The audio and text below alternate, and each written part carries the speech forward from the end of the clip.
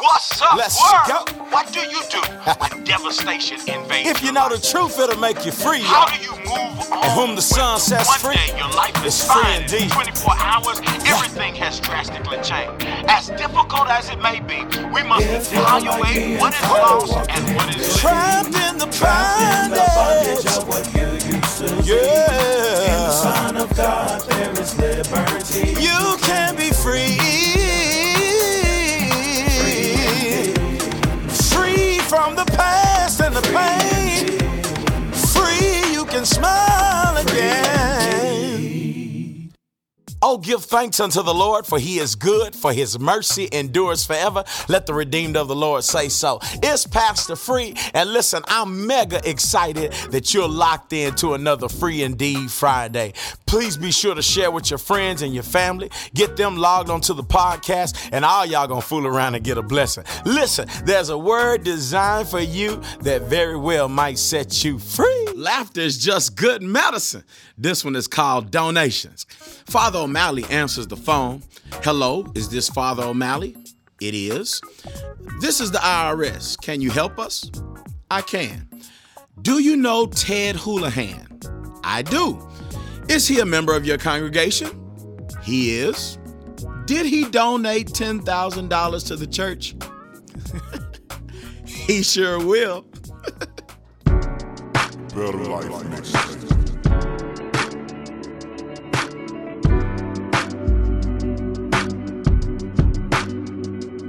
So I've known you for a while, but I know sometimes it just doesn't show.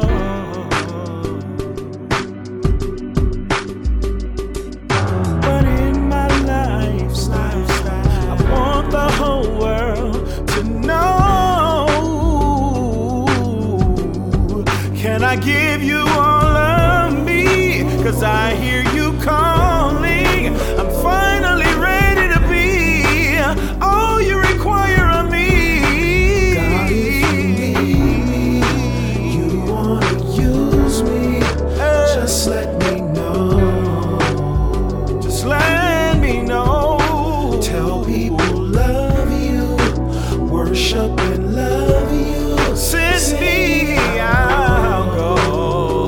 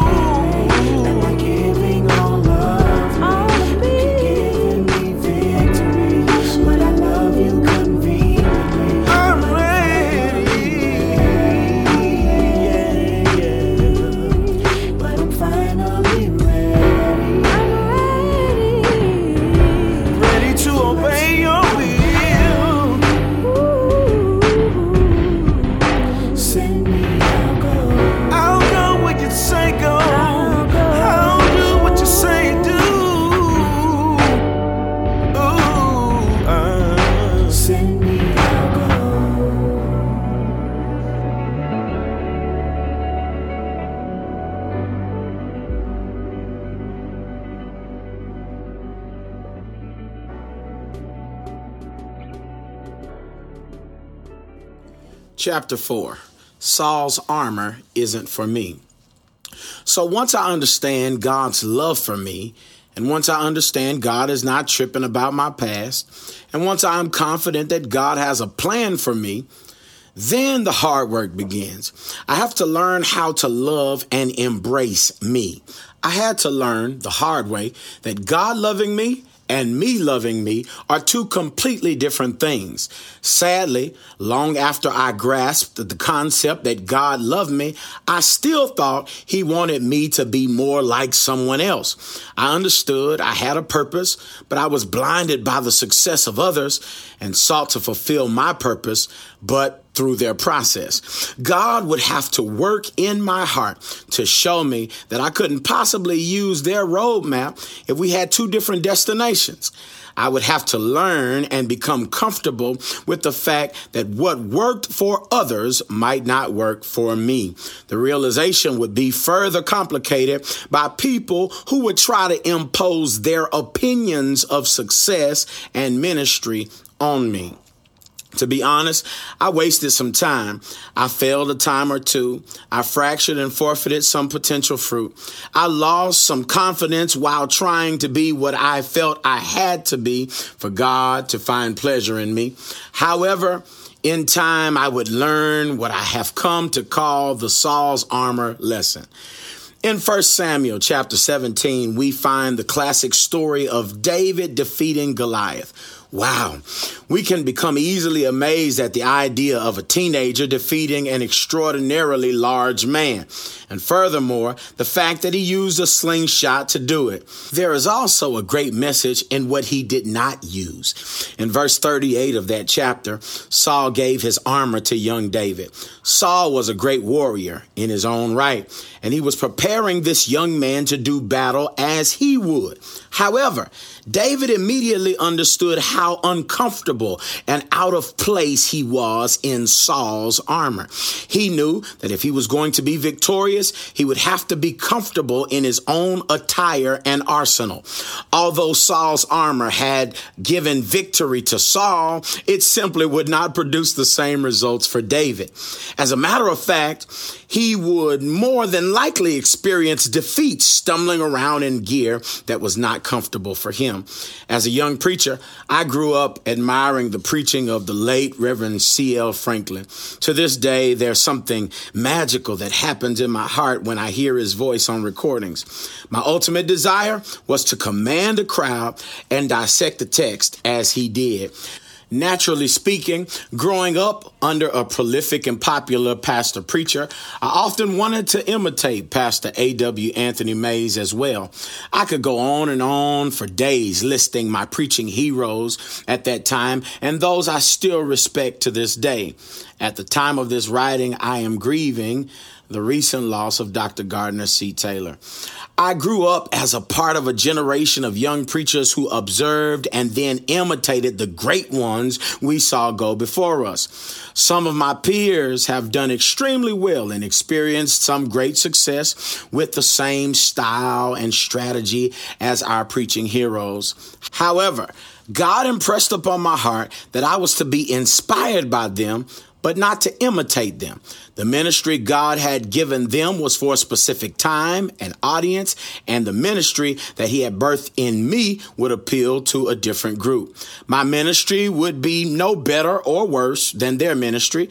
It would just be different, with a different target audience. I constantly received the word that I would slay my share of giants in my lifetime, but perhaps it would be done with a slingshot and not Saul's sword. If this was true, I needed to spend some serious time understanding my proverbial sling. I needed to become familiar with my strengths and the weapons in my arsenal.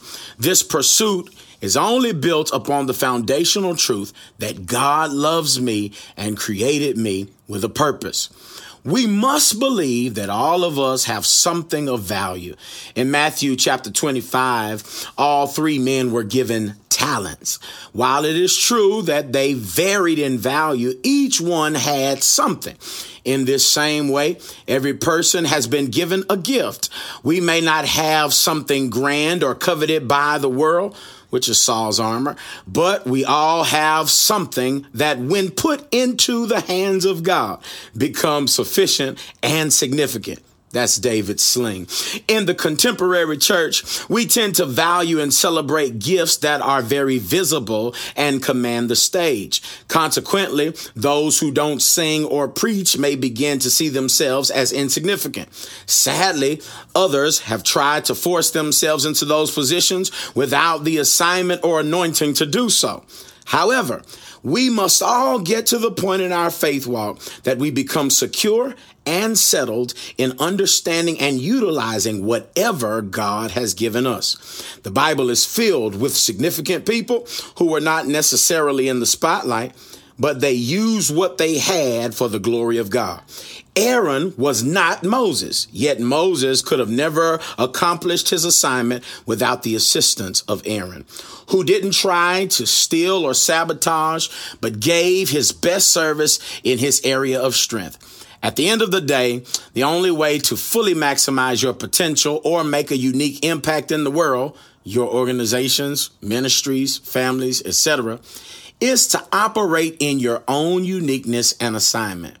This may mean experiencing criticism, ridicule, and loneliness, but the impact that comes from embracing who we are and who we are not is invaluable. Free rent. I'll be honest, while running the risk of this coming back to haunt me, this will surely give ammunition to friends in the fraternity of faith. But here goes. One of my biggest struggles in the past 10 years has been walking in my assignment while watching my contemporaries live the life on the path to the dreams we all shared as boy preachers.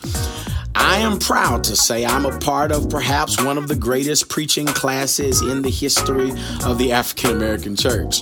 Don't believe me, just watch. There were several of us all around the country that started in the gospel ministry as young boys and young teenagers. We all looked up to those great ones we observed in convention halls and evangelizing all over the country. We all had the same ambition: to one day be what we saw. Upon graduating college, I felt God tugging on me in a direction that was slightly different than what I had always seen. Sure, I'd been exposed to some ministries that were outside of my Baptist box, but for the most part, it was the things God shared with me directly that agitated my ambition. As the vision for the Abundant Life Church began to take form, it was obvious that what God was calling me to was drastically different than what I had always known. To appeal to a new crowd, I would have to minister with a new flair and flavor.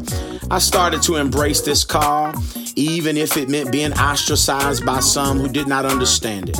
God gave immediate success, and I believe it was because I dared to be different and obedient to his voice. Another struggle began to emerge sometime later. I began to see my contemporaries gradually walking into what was once a dream.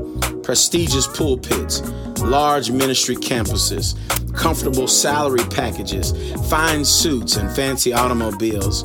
Meanwhile, I was laboring just as hard, with just as much preparation and education, preaching week after week in jeans and chucks in a lease space on the backside of a business park. This was, and at times still is, a major struggle for me. At times, I want to fight in Saul's armor. At times, I want to be real in the black three-piece suit, preaching to thousands who shower me with gifts and chicken dinners. Yet, I must keep in focus that my assignment may be a little different. We all play on the same team, but we may have to play different positions. The aim is to see souls saved, and the process may differ from person to person. The worst thing I can do for myself is to try to be a cheap imitation of someone else. Me valuations. Number 1, how do you see yourself as unique or different from others?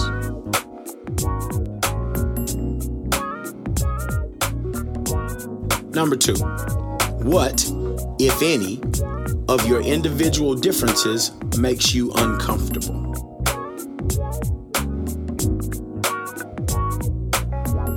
Number 3, how do you feel your uniqueness could benefit the kingdom of God, your circle, or organization?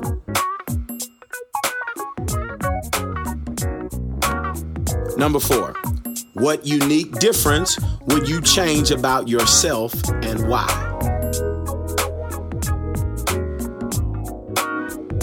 Number 5, how will you develop, sharpen your unique qualities so that they are beneficial? So today I want to give some flowers to my big brother, Pastor Bobby Bullard, pastor of the St. Philip Baptist Church in Austin, Texas. I can remember meeting Bobby as a boy. He came to be a member of the Mount Sinai Baptist Church Fellowship when I was just a boy, and I'll never forget Bobby. He had this kind of swagger about himself. I had never seen a grown man wearing a purple suit, and Bobby had on a full purple suit.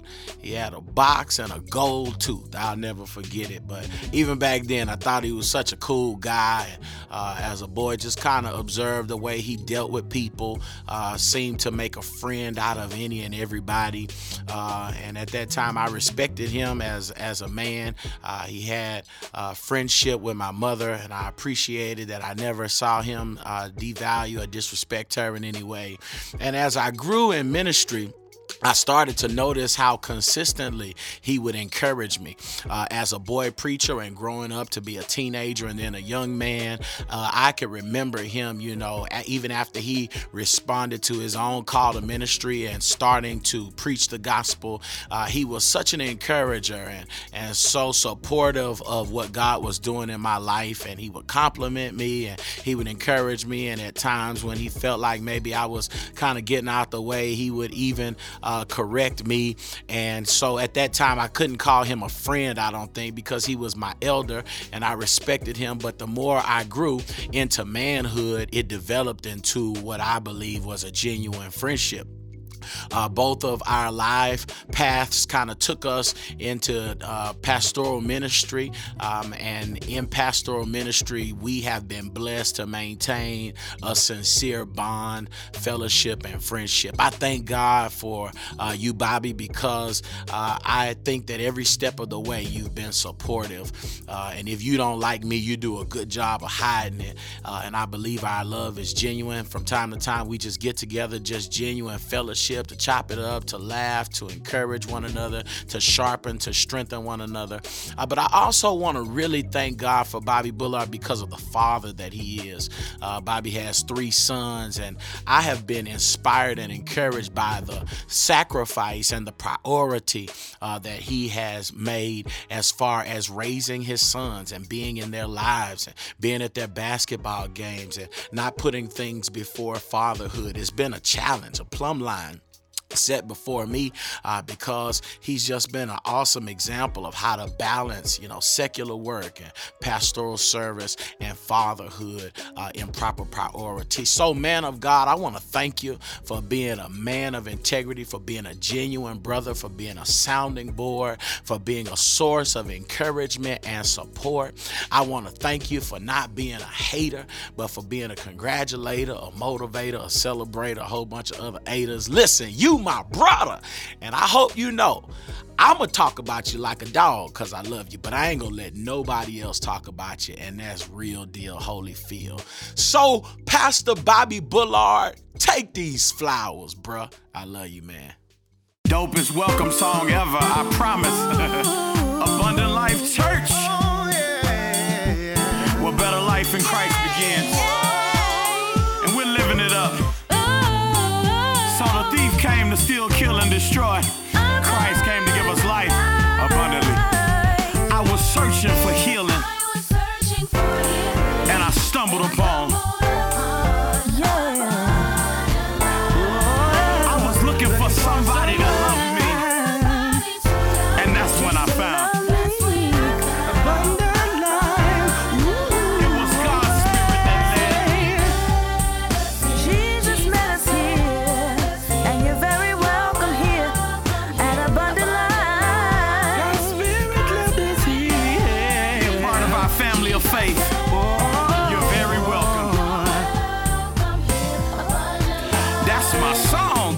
the top and sing it again. Yeah. And I stumbled upon. So glad I did. Looking for somebody to love me. Yeah. That's when I found a abundant life. The Spirit of the living God. Jesus met us here, and you're very, very welcome here. God's Spirit led you here.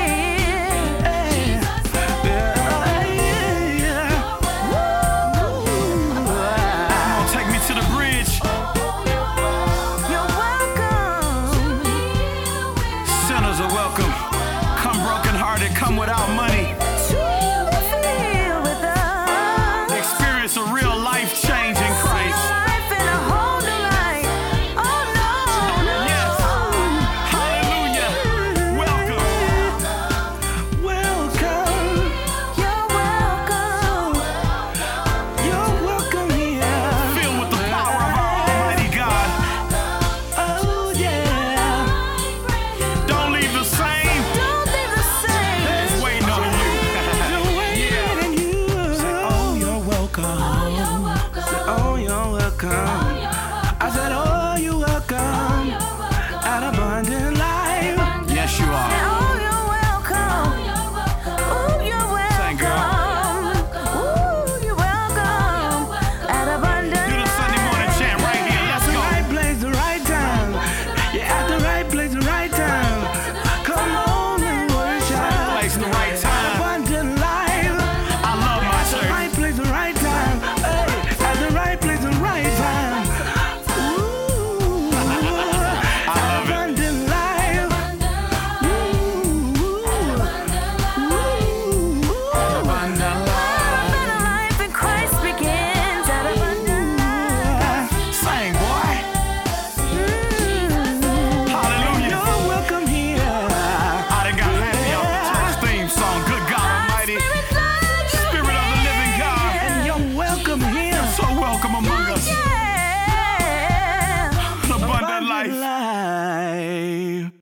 What's up, world? Today, I want to encourage you to check your priorities. I know. We all assume that we know what things come first, second, and third in our lives. However, based on kingdom principles, it's possible that we have placed higher value on lower things. Jesus said in Matthew chapter 6, verse 21, that where our treasure goes, that's where our heart lies. What an amazingly convicting principle. You mean to tell me I can gauge a person's priority by their pocketbook? It seems this is exactly what the master taught. The outcome of such an investigation may leave some of us feeling some kind of way. Still, it does not eliminate nor alleviate this kingdom principle. Whatever is most important to me, I will spend the most of my money on. For the sake of grace, let's eliminate our housing. The assumption is that we all need a place to stay, and housing can be expensive. Although we can be sure that if a person spends too much money on housing, maybe they're infatuated with being impressive. Once we take that big ticket item from our monthly budget and we truly evaluate where the rest of our money goes, our God starts to emerge.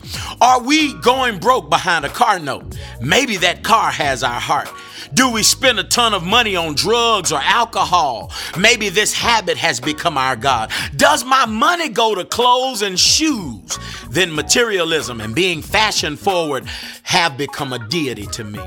The principle is simple. Whatever gets your money has your worship. If God is truly my creator, my provider, my keeper, my priority, then my money should indicate that. How much does he get? As a matter of fact, how would I feel if I was constantly giving to someone and they never gave anything to me in return? Surely we make God feel some kind of way because he gives us 100% of what we have, and we grumble and complain about returning 10%. I encourage you today to take a look at your spending, and it will show you what your true priorities are. If not, the Bible is a lie, and I just don't believe that. This is not just another preacher begging for money, but I am another preacher reading my Bible and telling the world what it says, and I'm all right with that. All right, friends. Unfortunately, it's time for us to get up out of here. Let the church say, "Aw."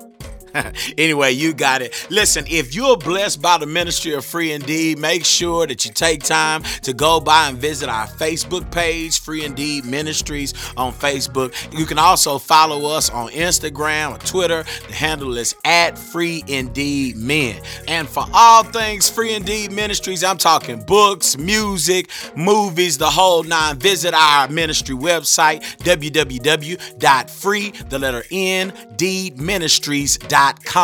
That's free, the letter N, deedministries.com. Listen, you need to stay connected, stay linked in, stay locked in to what the Lord is doing through Free Indeed Ministries. I holla.